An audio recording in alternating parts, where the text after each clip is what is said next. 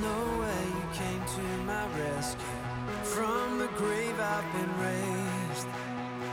When I needed a savior to save me, Jesus, you made a way.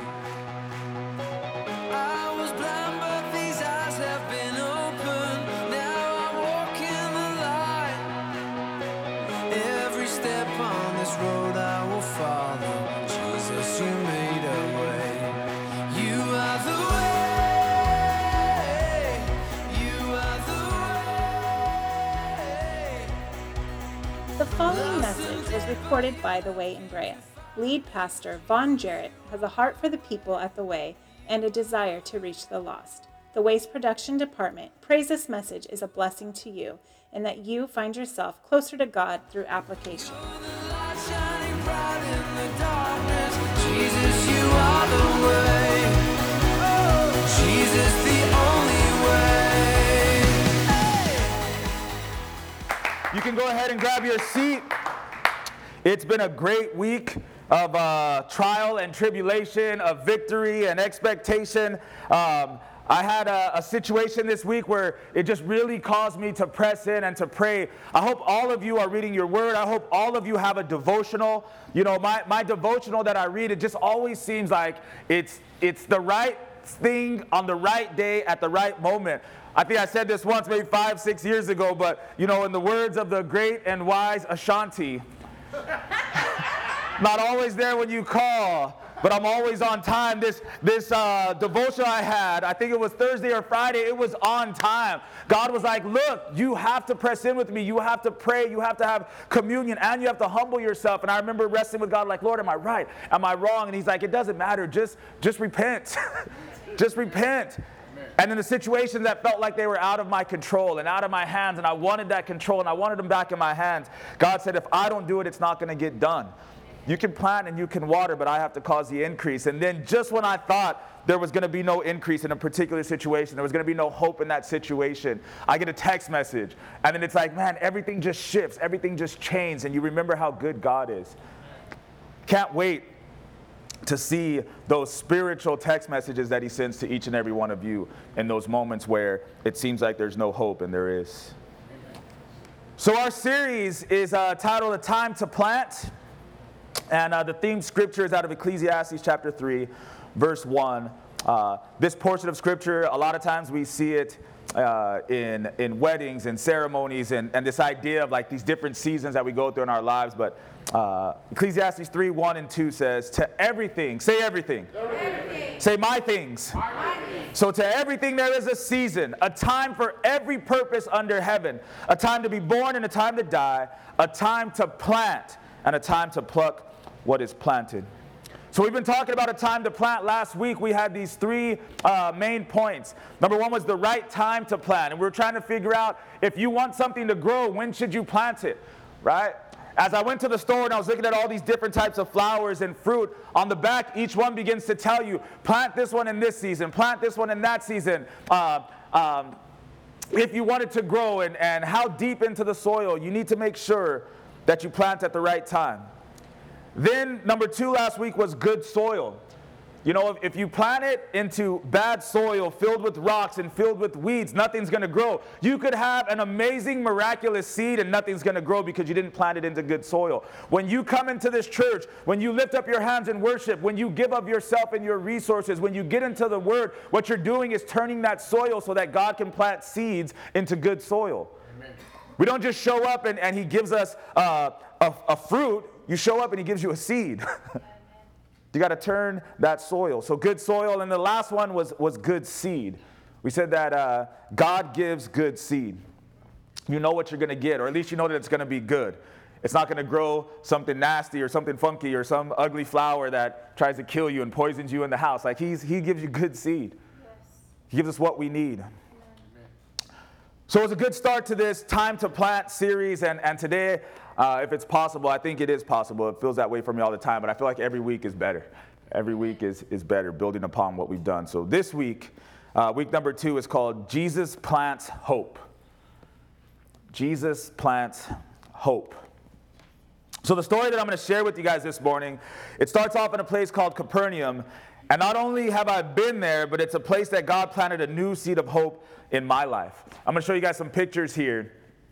Capernaum is right outside of Galilee. We come walking up to the city. Go back, Zach. Go back real quick. Come walking up to the city, and you see this sign out front. And immediately I'm drawn to the Bible and the stories that I know. And when we read these names, and I can't believe that I'm really there.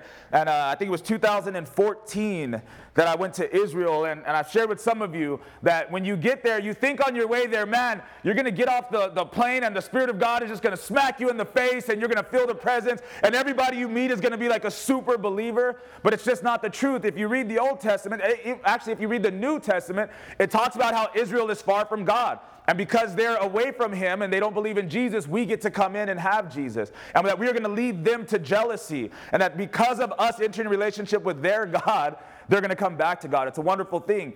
But I really wasn't expecting to feel it the way I did when I got there. These people don't believe in Jesus. The Holy Spirit is not really moving and doing crazy things there. So I tell everybody now that says they want to go, you better bring the Holy Spirit with you.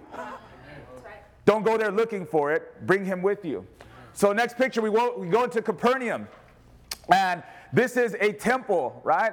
In the city, it doesn't look like much. It's how big was this little area of the city? Maybe the size of this whole parking structure here, this whole unit that we're in. And then there's this ruins of a particular temple. On the outside, if you go to it, next picture, you see different layers, right? So on the bottom, you can see that it's all destroyed. It looks like even burned or scorched. And then you get to a second layer of white. The next picture, on that sign right there, it says Capernaum, it says the place, the late 4th century AD is the white synagogue built upon the ruins of the synagogue of Jesus. So leave it there. The white stones that you see are the 4th century. All right. The black stones that you see is when Jesus was here, before, in the middle of the 1st century. So it's the same temple. When you read through these scriptures, and you actually go to these places, that's the most wonderful part about it, is you know that Jesus was walking somewhere around there. Was it this particular one? There's a couple of them in that area, but you know literally it's like saying that he was walking down Lambert. It might have been on that corner, it might have been on this corner, but he was there.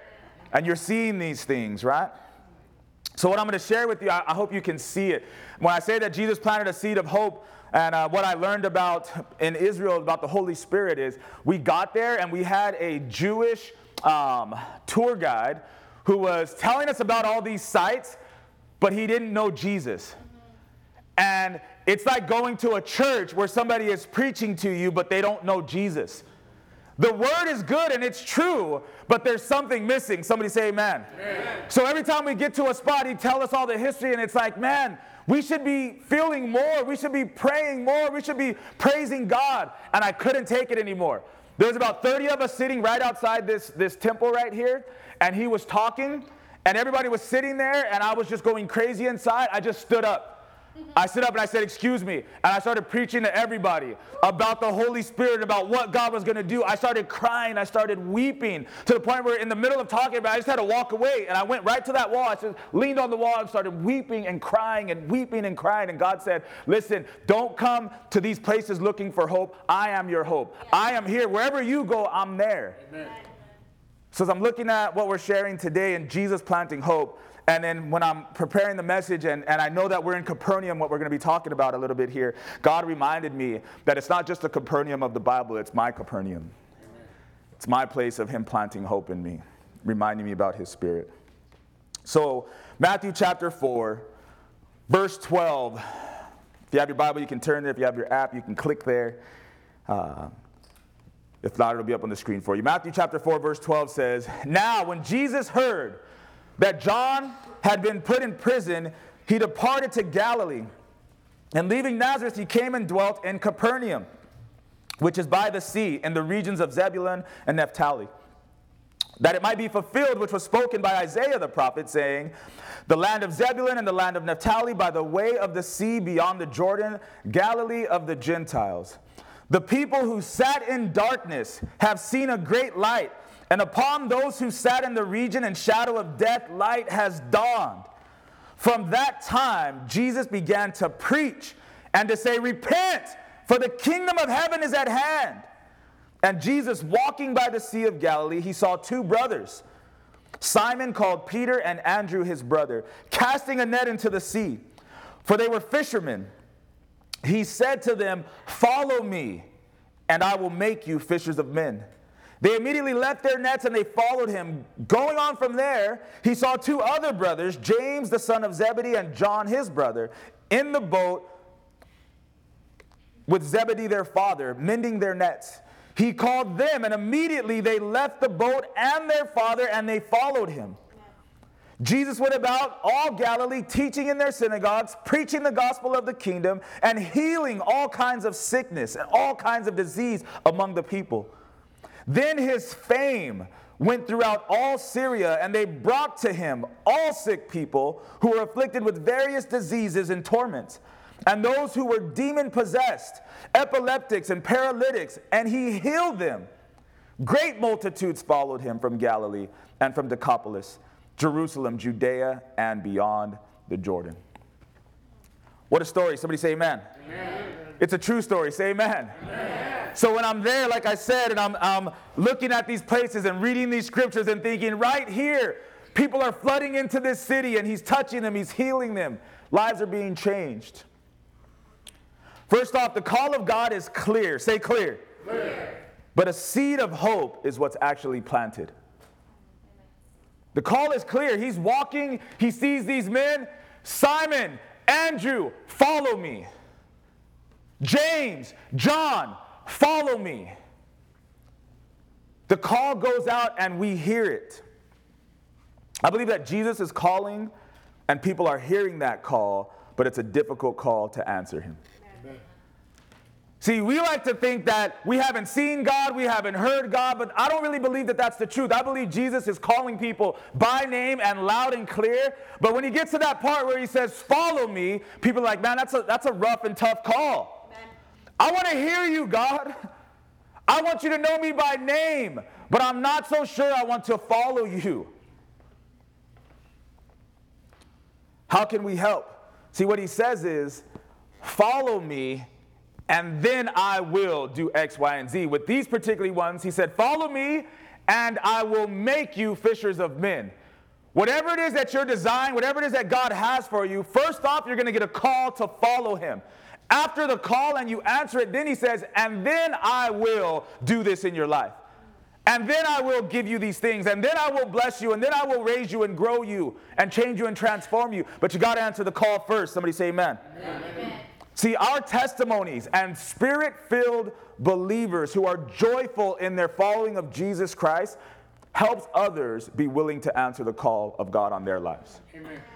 See, God is calling people out there. Everybody we love, everybody we care about, Jesus is calling them by name. And what they also need to see is you excited about God, you posting about God, you reading your word and being full of the Spirit, you telling them, man, I love the Lord and he loves me and I want you to know that love. That's exciting for somebody that's hearing the call and then looking at you and saying, man, will the call that I'm hearing produce that in me? Amen. But can they look at us? When they look at us, do they say, oh, that's the call, but man, look what happened to them. They told me they answered the call, and look at them. See, we need bells and pomegranates. We talked about this in Exodus, right? You need to ring that bell that I am a Christian, but you also need the pomegranates, the fruit of what it really means to be a Christian. Then people will want to come to church. See, the journey is where the death of the seed begins to turn into life. It happens along the journey. You know, Raymond talked about it with this walking up the hill. I think it was Wednesday night, and the water's falling out, and something's not right. The pot is cracked, but it turns into life along the side of that road because it's being watered. You know, you have to be on the road with God if you want to see something turned into life. When he called them out of those boats and away from their families and away from their friends, it wasn't immediate that they had all this life. They had to get walking with him and be on the journey before they saw the life. There had to be death before there was life. Somebody say amen. Amen. John 12:24 says, this is Jesus. He says, most assuredly I say to you, unless a grain of wheat falls into the ground and dies, it remains alone. But if it dies, it produces much grain. See, the disciples see the healing and transformation, right? And they begin to have hope for a life beyond what they had previously known. They're fishermen. They're mending nets. They got a little business. They're with their family. They're with their father, their brothers, right? All of a sudden, Jesus calls them and says, follow me. As they follow him, they begin to die to that old life, and then that death produces life in a new life for them. All of a sudden, when they were just going to be on the sea every day with the family, having a good time, enjoying the fishing, now all of a sudden they're seeing people that are epileptics be healed. They're seeing paralytics be healed. They're seeing the deaf be able to hear, the blind be able to see, the lepers be cleansed, right? And all of a sudden they hope for a new life. Oh my God, is this what life could be? Amen. The seed has to be given time to grow, church. Jesus is planting hope, but it needs time to grow. Right? He calls them out, hey, I've got hope for you. If you come out of there and follow me, I'll make you fishers of men, and you'll see things you've never seen before. There's hope rising up in them. Could it be? Could it be true? Sometimes, depending on the soil, the seed doesn't take all that much time to grow. Sometimes it'll happen fast. You know, last week at service, we had an altar call, and we began to plant seeds. And I want to share something with you. You know, God was giving me vision like I've been talking to you guys about. And while we were planting and shortly thereafter, I felt God talking to me. And what I said to him in response was, Lord, if we just see any sign of life in any one of these pots, I'm going to believe that we're on the right track and that we're doing what you want us to do and that you're going to do miracles in these people and in this church and with these churches we want to plant and all the things that we want to do. I said, God, just don't let it be dirt that eventually dies and we don't see any life in it, because then we're going to have to reevaluate. And on the back of each and every one of these things, right, on the back of the seed, I think the shortest time was 2 weeks, it says. It's going to take 2 weeks before you start to see something, and it may take up to 6 weeks before you see, with all the different types of seed, right? On Wednesday, go ahead, Zach, with the first picture here. On Wednesday, began to see, amen. Can you see it down here? You see it up there? Right? And I get a message saying, look, there's seed. And I hadn't told anybody yet. I didn't tell anybody in the church. I didn't even tell Mary. I didn't tell the people who have the pots. When we got ready to send them home, go ahead to the next picture. So that one is at one place. This one on Thursday is at another place. And then the last one at the third place. All three of them, when I got the first message that one began to sprout, I was like, cool, I don't even care what happens to the other two pots. We saw it, it's confirmed, God's going to do something. And then all three of them began to bear fruit, and it's quick. They said minimum, what did I say, 2 weeks? Maximum 6 weeks before you start to see something. And in 3 days, good Lord Jesus. 3 days. 3 days, come on. 3 days we saw this stuff. So this one here is with Raymond and the McHales. Go back to the other one. This other one here is with me and my family at the Jarrett's house. And then that third one is with Gary and the Arkellians. We're the elders of this church. And I feel like, listen, we have to tend to it. Yes. We have to water it. We have to care for it like God calls us to do within the church with the lives that are here in this place. So to see all three of those already sprouting and life coming out of them, I'm trying to tell you, God is saying it's not going to take a long time for you if it's good soil. Amen. And it's not going to take a long time for you if you pour yourself into it, if you water it and you cultivate it. Now, what God put on my heart this morning is, look, you got to be ready to replant it, because those little containers are not going to hold what needs to grow in those things. What about your life? Was it just a cool service? Was it just something to say, hey, they had seed at church. They had water on Sunday. No, plant something. It's a time to plant. Say amen. Amen. So what we're going to do, I'm going to look at 3 stories from Matthew chapter 8 where Jesus plants hope. Say Jesus. Plants. Hope. Jesus. Plants. Hope. Jesus. Plants. Hope. Amen. Matthew chapter 8 verse 1 says, when he had come down from the mountain, great multitudes followed him. And behold, a leper came and worshipped him, saying, Lord, if you're willing, you can make me clean. Then Jesus put out his hand and touched him, saying, I am willing. Be cleansed. Immediately his leprosy was cleansed, and Jesus said to him, see that you tell no one, but go your way, show yourself to the priest, and offer the gift that Moses commanded as a testimony to them. So I don't really want to get into it, but I think it's interesting what Jesus says here. He tells him, don't tell anybody, and we know the story. He tells everybody. He tells him, not only do I not want to tell anybody, just go to church. He says, go to the temple, go to the church, and give your tithe and give your offering that Moses commanded you. But we're going to focus on something else. So number one this morning, Jesus plants hope through touch. Say touch. Touch. See, many of us have areas of our lives where we truly want to be healed. We want to be changed, right? But there are also areas where the healing and the change are actually just a doorway to something deeper. Something else that we're really longing for and something else that we really need. You know, we look at our lives and we say, man, I need this change and I need this healed. I need to be delivered, right? I need these chains broken in my life. But the reality is that sometimes that's just the beginning. That's just the doorway into something deeper that you really, really need and that you're truly longing for. See, the leprosy that this man suffered from, it prevented him from being touched. It prevented him from being embraced, right? What did we sing this morning? Wrap me in your arms, wrap me in your arms, right? Imagine not being able to be touched. Imagine not being able to be wrapped in anybody's arms, not ever being able to be embraced. See, those that he loved, this leper, and those that loved him could not touch him. They could not embrace him. See, when you read the Old Testament, what you see is that when somebody was suspected of having leprosy, they began to get spots on their body, right? Little blotches on different places. And they would say, immediately, we're going to pray for you. We're going to do ceremony cleansings and washings. And within a couple of days, if they didn't see a reversal, that person had to be shipped out of the community. So imagine, today you're here at church, everything's good. Tomorrow you notice something.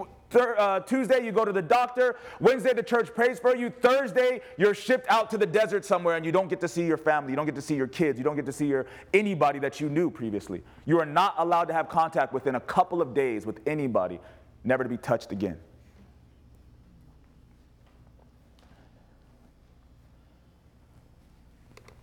It's significant. See, when you're a little bit spoiled, when you're a little bit rich, when you have people, you've been touched more here in this place this morning than these people that we're talking about are touched in decades. That's right. Sometimes we need something that's a little bit deeper than just a healing, right? We need a touch from God. I got a video I want to show you guys.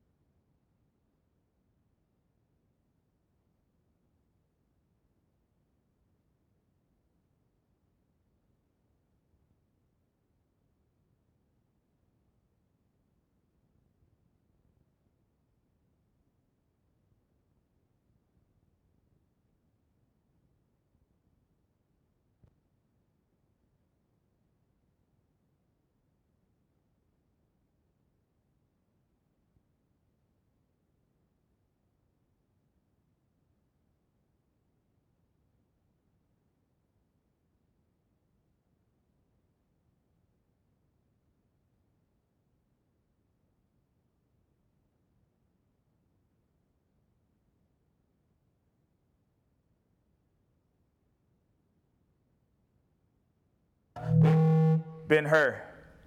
Anybody?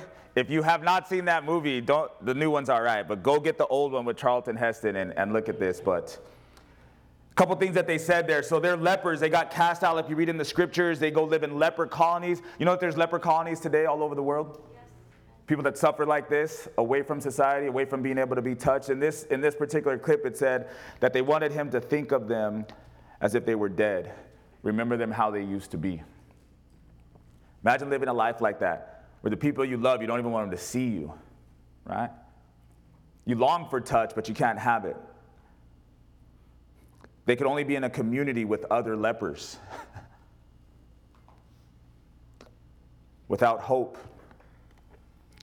Leprosy is what caused the barrier to the fulfillment of their dream, right? Their dream was not to be delivered from leprosy. Their dream was to be able to be touched again. You see the difference? We don't just need healing. We don't just need deliverance. We don't just need, a lot of times we focus on that thing that we want, but what we want is something deeper, something more important. They're like, look, I'll even keep the leprosy if I can be touched, if I can see my family, if I can be loved. But if this is a barrier, remove the barrier so I can go deeper into what I really need, which is community, love, touch, closeness. See, Jesus touched the leper before he gave him the physical healing. See what I'm saying this morning? See, it could have been that Jesus was there and said, good teacher, Lord, if you're willing to heal me, I can be healed. Cleanse me. And Jesus could have said, okay, you're healed, you're cleansed, go ahead. But that's not what happened. He touched him first. And it's so important. Verse 3, Jesus put out his hand and touched him, saying, I am willing, be cleansed. What he's saying is, I am willing and I am able to give you what you really need. You need touch, and I'll give you that before I give you the healing. Jesus planted hope in that leper's life. Does that make sense? If somebody clean hasn't touched you in 20 years, and then you come across this man named Jesus, and he says, hey, listen, I know I'm clean, and I know that you're filthy. I know that you have leprosy, and that you're not allowed to touch, but I'll touch you. Imagine the amount of hope that would give somebody, that they could be touched again. That built faith in this man. And then immediately, it seems like immediately, but right after he's touched, that's when the cleansing and the healing and the deliverance comes. But hope was planted first. Amen. Jesus plants hope. Somebody say amen. Amen. See, many of us and many of the people that we know, we need something beyond healing. Yes. We need to be touched by God again. All right? We usually come into church thinking about what I'm suffering from and what my issues are and what I need God to change. And what we should be coming in saying is, Lord, in this worship service, touch me. Yes. Amen. Lord, in this time of reading on my own, touch me. Before you bring the healing, before you bring the change and transformation, reach out and touch me. See, I believe that we need to be hugged in our mess. We need to be held in our filth, and we need to be embraced in our shame. Amen. See, that's where the rubber really meets the road. That's where you really meet Jesus. What we typically do is not that. What Jesus does, he says, right in your mess, I'll come and hug you. Amen. Right in your filth, I'll touch you. Right? Right in your shame, I will embrace you. Amen. See, it's a hard call, but if Jesus can do it, we can do it. Is there anybody in your life right now that's in the middle of some filth and they need you to reach out and touch them anyway? Amen. They need you to hug them anyway? In the middle of their shame, they need you to walk through the mall with them or take them to a restaurant? In the middle of their shame. If Jesus can do it, we can do it. Somebody say amen. Amen. And if Jesus has done it for us, we need to do it for others. Say amen. Amen. Let's move on. So first, Jesus plants hope through touch. This is Matthew 8 still. The very next verse, verse 5 says, now, right after he cleanses this leper and touches him, now when Jesus had entered Capernaum, a centurion came to him, pleading with him, saying, Lord, my servant is lying at home paralyzed, dreadfully tormented. And Jesus said to him, I will come and heal him. The centurion answered and said, Lord, I am not worthy that you should come under my roof, but only speak a word and my servant will be healed. For I also am a man under authority, having soldiers under me. And I say to this one, go, and he goes. And to another, come, and he comes. And to my servant, do this, and he does it.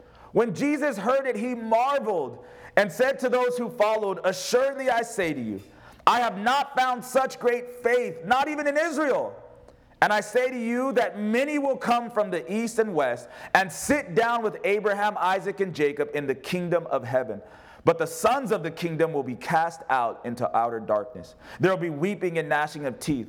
Then Jesus said to the centurion, go your way, and as you have believed, so let it be done for you. And his servant was healed that same hour. So Jesus sees this great faith in a non-Israelite Gentile, and he says, I can't believe this faith. He says there's going to be people all over the world that come into heaven and they meet Abraham, Isaac, and Jacob, and they dine together in heaven. He says, but my own sons, right? The sons of Israel, they're not going to make it. We talked about this a little bit at service last week. There's a lot of Christians who are in church and they're not going to be part of planting anything. They're not going to be part of destiny. They're not going to be part of going any further. And it's going to be the new people who are just showing up and saying, listen, I heard the call and I came to follow. And it's going to be the other people who have been here for a long time. They say, I heard the call too, but I'm still in the boat. Jesus is saying the exact same thing with the Israelites and these Gentiles. So how does he plant hope in a situation like this? First, with the leper, he plants hope through touch. Here, Jesus plants hope through a word. Jesus plants hope through a word. Verse 13, it says that Jesus said, say said. To the centurion, go your way, and as you have believed, so let it be done for you. See, this man, this general, if you would, he believed that Jesus had authority over things that no other man has authority over. That's why Jesus says, I've never seen such great faith like this. Look at what he's saying. He shows up to Jesus. I have somebody that needs to be healed. Jesus is like, all right, I'm going to come over there, and I'm going to touch him like I touched the leopard. And he says, no, I don't need you to come and touch him. I know that you have crazy authority. If you just speak a word, it'll happen. And then this is a comparison he makes. He says, listen, I have people under my authority. If I tell this guy go, he goes. If I tell him come, he comes. If I tell him stop, they stop. Right? He says, that's the kind of authority that I carry with those who are under me. And he's saying, this is what I know about you, Jesus. If you say, be healed, somebody will be healed. You have more authority than anybody I've ever known or even heard of, and he has strong faith and belief in it. It's crazy. That's why Jesus says, man, how does he know who I am? My own people don't even know me. How does he know that I can say to sickness, be gone, from miles and miles away? How does he know that I could say to the storm, calm? How does this man know these things? See, many of us believe that Jesus is God. Say amen. Amen. And we believe, because we read it and we trust the word of God, that when God said, let there be light, there was light. That's right. And when God said, hey, here's the limits of the oceans, that's where the limits came from. When God said, here's the greater light, the sun, and the lesser light, the moon, that's where they came from. Amen. How many of you believe that? Say amen. Amen. See, the important thing that I've learned is that we don't struggle with the authority of God. We don't doubt the existence of God. We doubt that we can hear from God. Right? Because we're all, amen, he said, let there be light. Amen, he breathed life into Adam, pulled him out of the dust, and he took his rib and made, I believe it. He has authority, he has power. Have you heard from him this week? No, I don't believe I can hear from him. Has he spoke to you about your situation? No, because I don't believe he can speak to me. It's either we don't believe he can speak, or maybe that we don't believe we're worthy of hearing. But we believe in his ability, and we believe in his love and his creativity. But not many of us are willing, like the centurion, to come up to him and say, will you speak a word into my life? Yes. Will you say something about me? Yes. Will you say something about my situation and my circumstance? That's all he wanted. Say something, Lord. Amen. Don't come, don't touch, don't fix, don't change. Just say something. Yes. Amen. In Hebrews 6:17, thus God, determining to show more abundantly to the heirs of promise the immutability of his counsel, he confirmed it with the oath. That first part means this: God wants to show you that nobody can stop what he says about you and what he says about your life, and he makes a promise or an oath when he says it just to confirm it for you. He says there are two immutable things in which it is impossible for God to lie, that we might have strong consolation, who have fled for refuge to lay hold of the hope set before us. This hope we have as an anchor for the soul. It says that God wants to say something. He wants you to understand that it's immutable, so he makes an oath about it. Then he says that you will have strong consolation when you leave the boat behind and you go running for the hope that he promised you. Those two immutable things are his word and his promises. He says, if I say something in my word, and if I make a promise to you, nothing can change it. Amen. Many of us need to stop looking for the answer to our problems and pain, and we need to start listening for a promise to claim.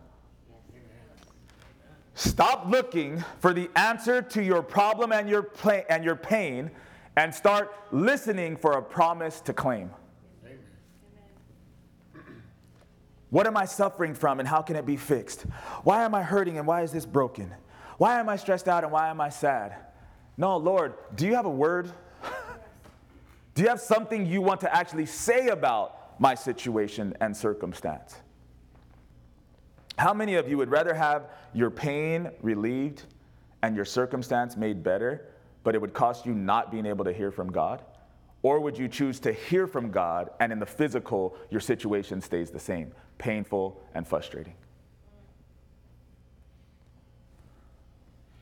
Do we want to hear from God? Do we believe we can, and do we want to? We got to get to a point where even we'd rather hear him say no than not hear him at all. Yes. Amen. Amen. See, God plants hope through a word.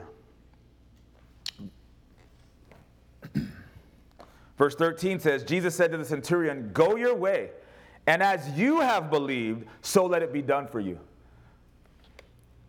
See, the centurion walked away from Jesus with what? Hope. Jesus planted hope in his life. It would be confirmed in the near future, but Jesus didn't give him the answer and blessing and change everything. He just gave him hope. I came to Jesus, he gave me a word, and now I hope. Isn't that what Hebrews said? You flee from the situation in hope, waiting to lay hold of the hope that you have now. It's an anchor for the soul. Every step, my soul is not going to drift to the right or to the left, and I'm not going to go back. Why? Because I have an anchor of hope in the word that Jesus gave me. Verse 13 finished up by saying his servant was healed that same hour. So think about this. When Jesus plants hope, the tree is already in that seed of hope. But we have to walk by faith and not by sight in order to get to the place where the end of his word meets the end of our faith, and that's where the fruit is, right? So Jesus is here, and he has a word. This is going to happen in your life. This is going to happen in your life. This is going to happen in your life, and the word goes forth. But it hasn't manifested for you yet. And then what we have to do is we have to say, okay, look, I'll take that word. I heard it. And now I have faith. I can't see it, but I have faith. I believe it. I'm going to walk by faith. So what he said there is produced out there somewhere. I have to walk by faith even though I can't see it. And when my faith converges with the end of his word, that's where the promise is claimed. See, when the centurion heard Jesus, it says that right then and there the servant was healed. But you know what the centurion had to do? He had to walk all the way home. And if he didn't get all the way home, he would have never seen the healing.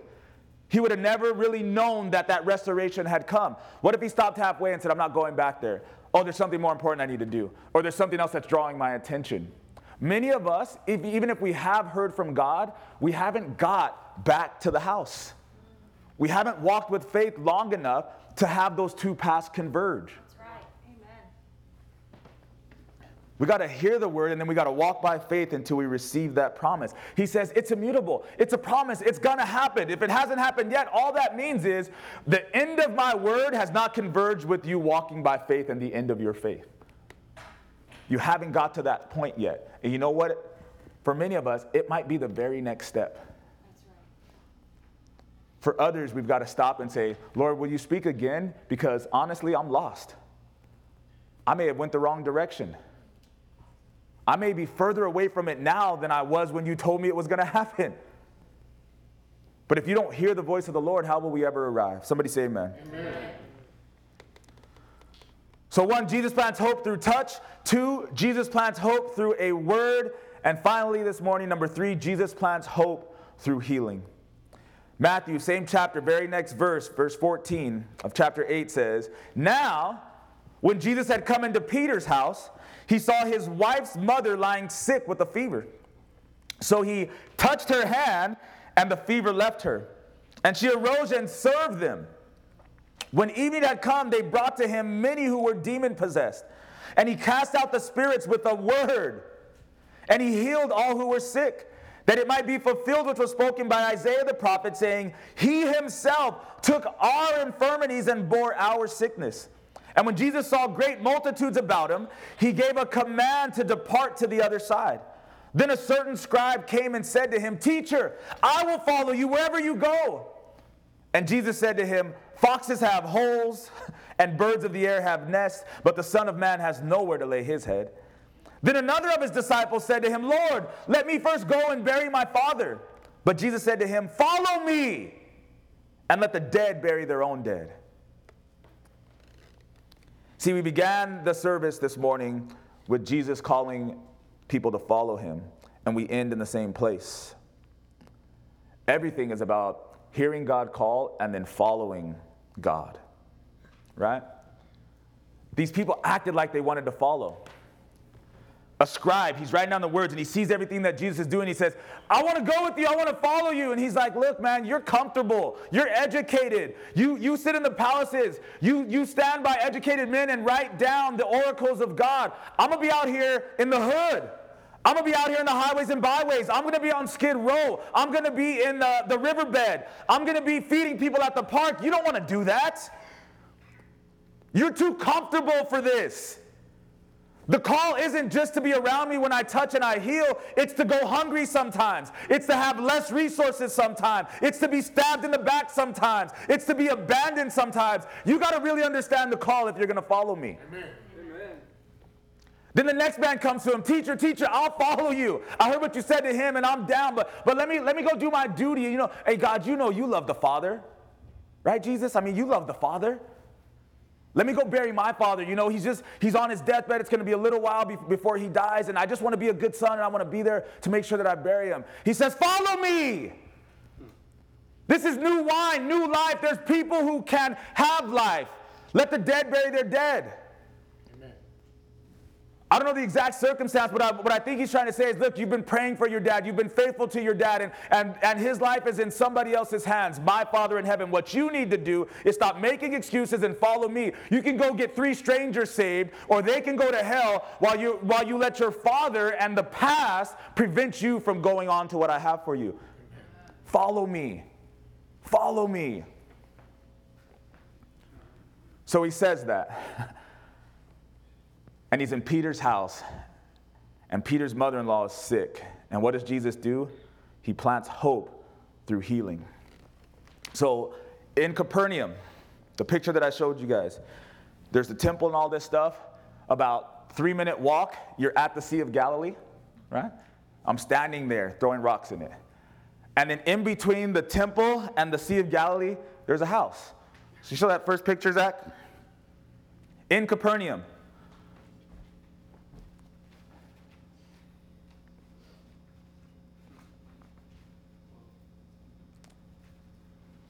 Nope. The last set of pictures it should be. Praise the Lord. So the temple is there, and then there's this building. Leave it here for a second. That's my shadow. That's me. So you see this building that's here, right? And there's kind of like it's like a little museum on top, and they built this thing. And at first, when you come walking up, you're like, wow, this is a nice, like, crazy museum building thing that they have here. And then you realize, the next picture, please, that it's just there to protect what they believe is Peter's house. Amen. it's over it so the elements and the rain don't cause it to erode and be destroyed more. But they believe that this is Peter's house. So they leave from Jesus teaching in that temple and healing people and touching people. They take literally like a 2-minute walk, and they're at Peter's crib. So in there somewhere, they believe, and whether it's here or not, don't take this the wrong way, but they believe it's here. Whether it's here or not, picture his mother-in-law laying there sick. She's sweating. She's got a fever. Many of us have been there before. She's delirious probably, right? And Jesus walks up. Go ahead to the next picture. I believe there's one more. So this tells you everything that's there with the temple, and the top one says the house of Peter here in Capernaum, right? So we don't know a lot about this lady. You can leave the picture up of the house, the middle one there. We don't know a lot about this lady, but here's one thing that you can imagine. If Jesus is there touching and healing and doing all these things that Peter's wife, which we don't know anything about, or his mother-in-law, they're probably women of faith. They probably knew Jesus. We hear of other women that were cooking and cleaning and blessing him and pouring oil on him. They may have been women like that. I thought about this though as I was preparing this message. You know what the reality is too though? His mother-in-law could have been a completely different kind of woman. She might have been one of those women that are like, hey, look, I thought my daughter was marrying a fisherman with a fisher's business. You and your dad had dough. You guys were out here doing it big, and then when you came and you wanted to marry my daughter, I was like, great. I did not sign up for my daughter to marry this dude that's going to leave the business and go follow this crazy teacher for 3 years with nothing. Amen. Some mamas act like that. Some parents act like that. We want the world's success for our kids rather than walking with Jesus. Amen. She could have been either of those. Either way, what we know is that she got a seed of hope planted in the form of the healing of Jesus in her life. There she is with this fever. Jesus comes in and touches her, speaks a word. This seed of hope is planted, and she's immediately healed from what she's suffering from. And what does she do? She immediately became a servant of the Lord. The picture is, she's there and he's teaching and preaching. He walks over and sees that she's suffering, right? He reaches over and touches her and she's healed. She pops up and starts running around the house. What can I do for you? What can I do for you? Did you just get touched by Jesus? You got healed? You were over there in the synagogue? Where's your family? Have you eaten? Is there something you need? Oh, you were a leper and you've never been touched. Let me embrace you. She starts serving the body. It didn't take her days, it didn't take her weeks, it didn't take her months, and it didn't take her years to start serving the Lord. It took her minutes. Amen. Minutes. When you've been touched by God, when you've been healed by God, you should want to serve God. Amen. And you should not have to be poked and prodded and pressed and convinced to do it. I've been touched. Amen. I've been healed. I will serve. Right. Not tomorrow. Not next week, not after I bury my father. Not only if it's comfortable, but right here, right now. Amen. I will serve. He touched her hand in verse 15. The fever left her, and she arose and served him. And what happened because of her service? What did it actually produce? Listen to verse 16.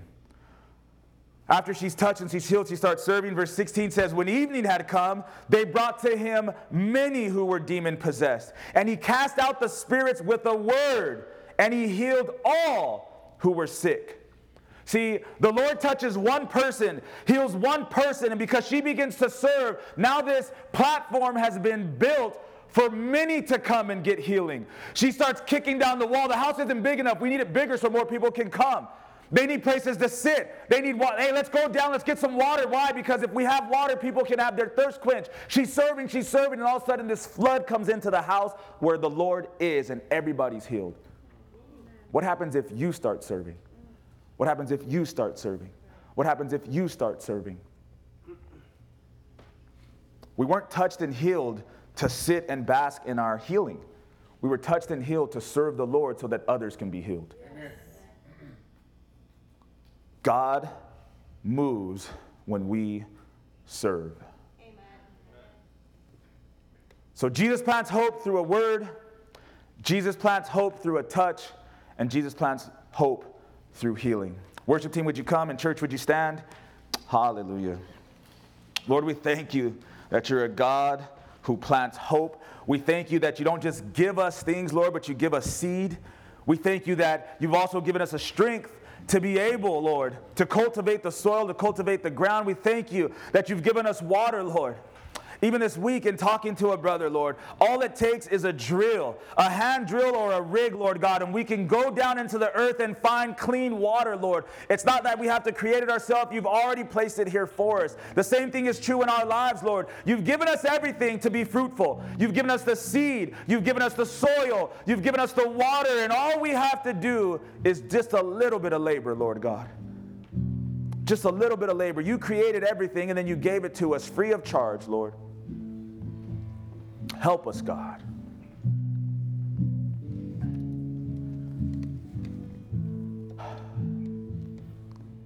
If you're here this morning and you're not saved, I want you to get saved today. I want you to give your life to Jesus. No games and no gimmicks, just, I don't know him, but I need to. And that's what we want for you today. I don't want you to take this the wrong way. But if you're here and you're not saved this morning, you are a leper. There's a group of people who are engaged and hugging and loving and touching, and then there's a group of lepers. I used to be a leper. I lived in leper colonies with other lepers. Ashamed, afflicted. But God wants to touch you in a way that you've never been touched before. If you don't know Jesus, the truth is that you know you need that deep touch this morning.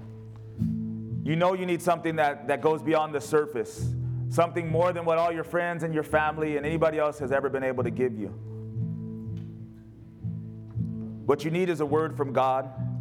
What you need is a promise that cannot be broken. What you need is something that will be given to you that can never be taken away.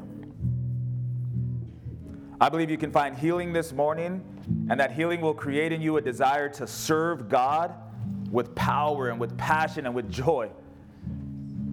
Why don't you bow your heads? Why don't you close your eyes? I want you to picture yourself this morning.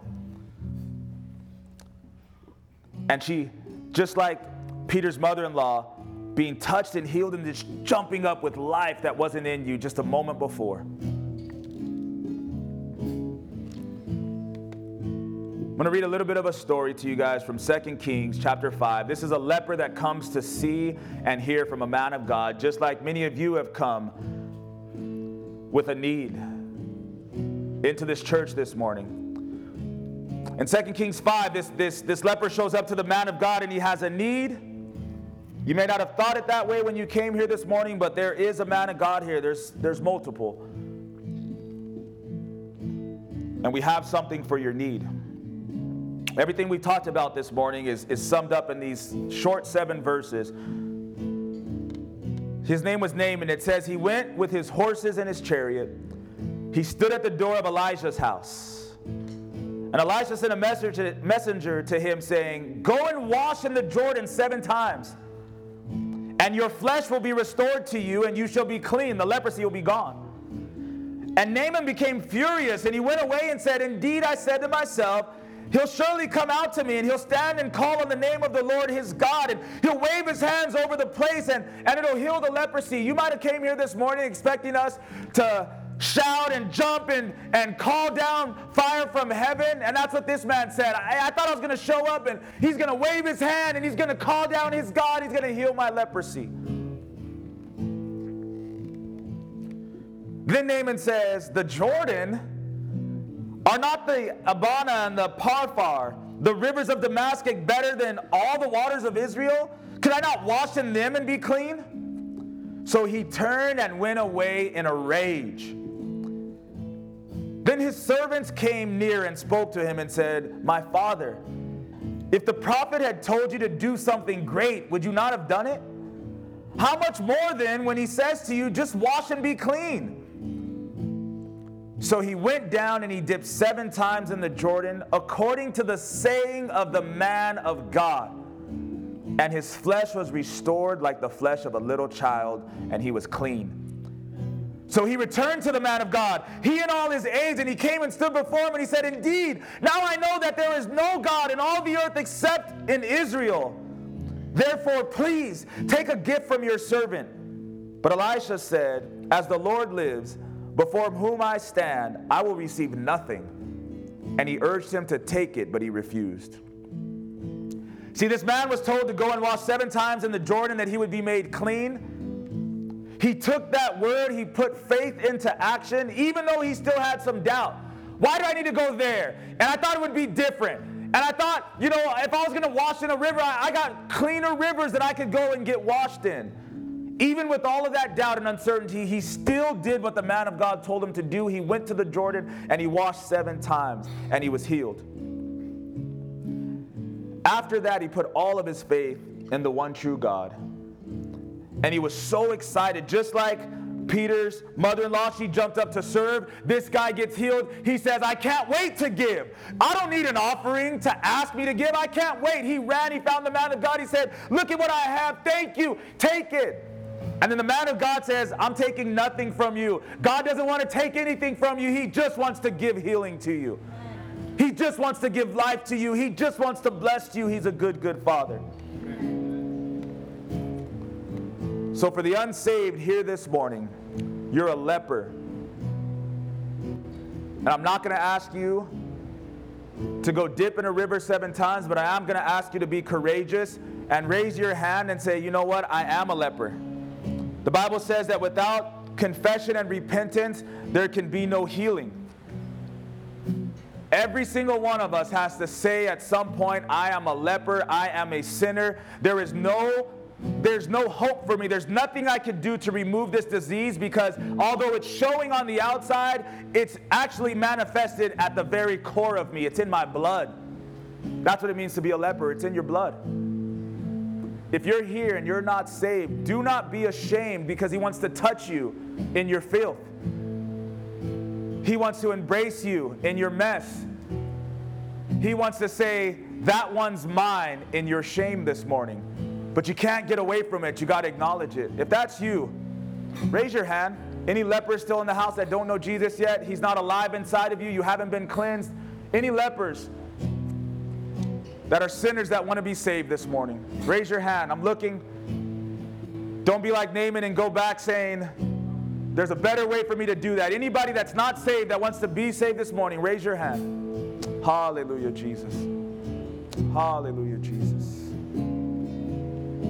For the rest of us, we're going to sing this song. We're going to worship. And if you want to pray, if you want to be prayed over for Jesus to plant hope in your life, I want you to come to this altar, but I want to pray first. Lord, thank you for being the one who plants hope. Thank you for creating the seed, creating the water, creating the soil, and always telling us you will plant hope in our lives. Lord, I pray that men and women in this place will answer the call to leave the boat, to leave the nets, to leave whoever it is that would prevent us from following you with everything that we have. Jesus, you said if you don't hate mother and hate father and hate siblings for my sake, you cannot be my disciples, Lord. We know that you are a God of love. What you are trying to tell us is you've got to be first. We have to be willing to lose everything in order to have you. God, help us to hear your call this morning and to answer it. We want you to plant hope through a touch in our lives. We want you to plant hope through a word in our lives, and we want you to plant hope through healing in our lives. Lord, meet us at this altar. Let this be one of the days where something you spoke in the past converges with the faith that we had in it. Let those points meet at this altar this morning, Lord, and let us taste and see that you are good, Lord. Bless your sons, bless your daughters, Lord. Plant hope in Jesus' name. Amen. Amen. You are released.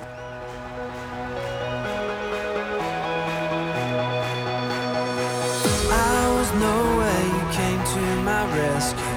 From the grave I've been raised. When I needed a savior to save me, Jesus, you made a way. I was blind, but these eyes have been opened. Now I walk in the light. Every step on this road I will follow.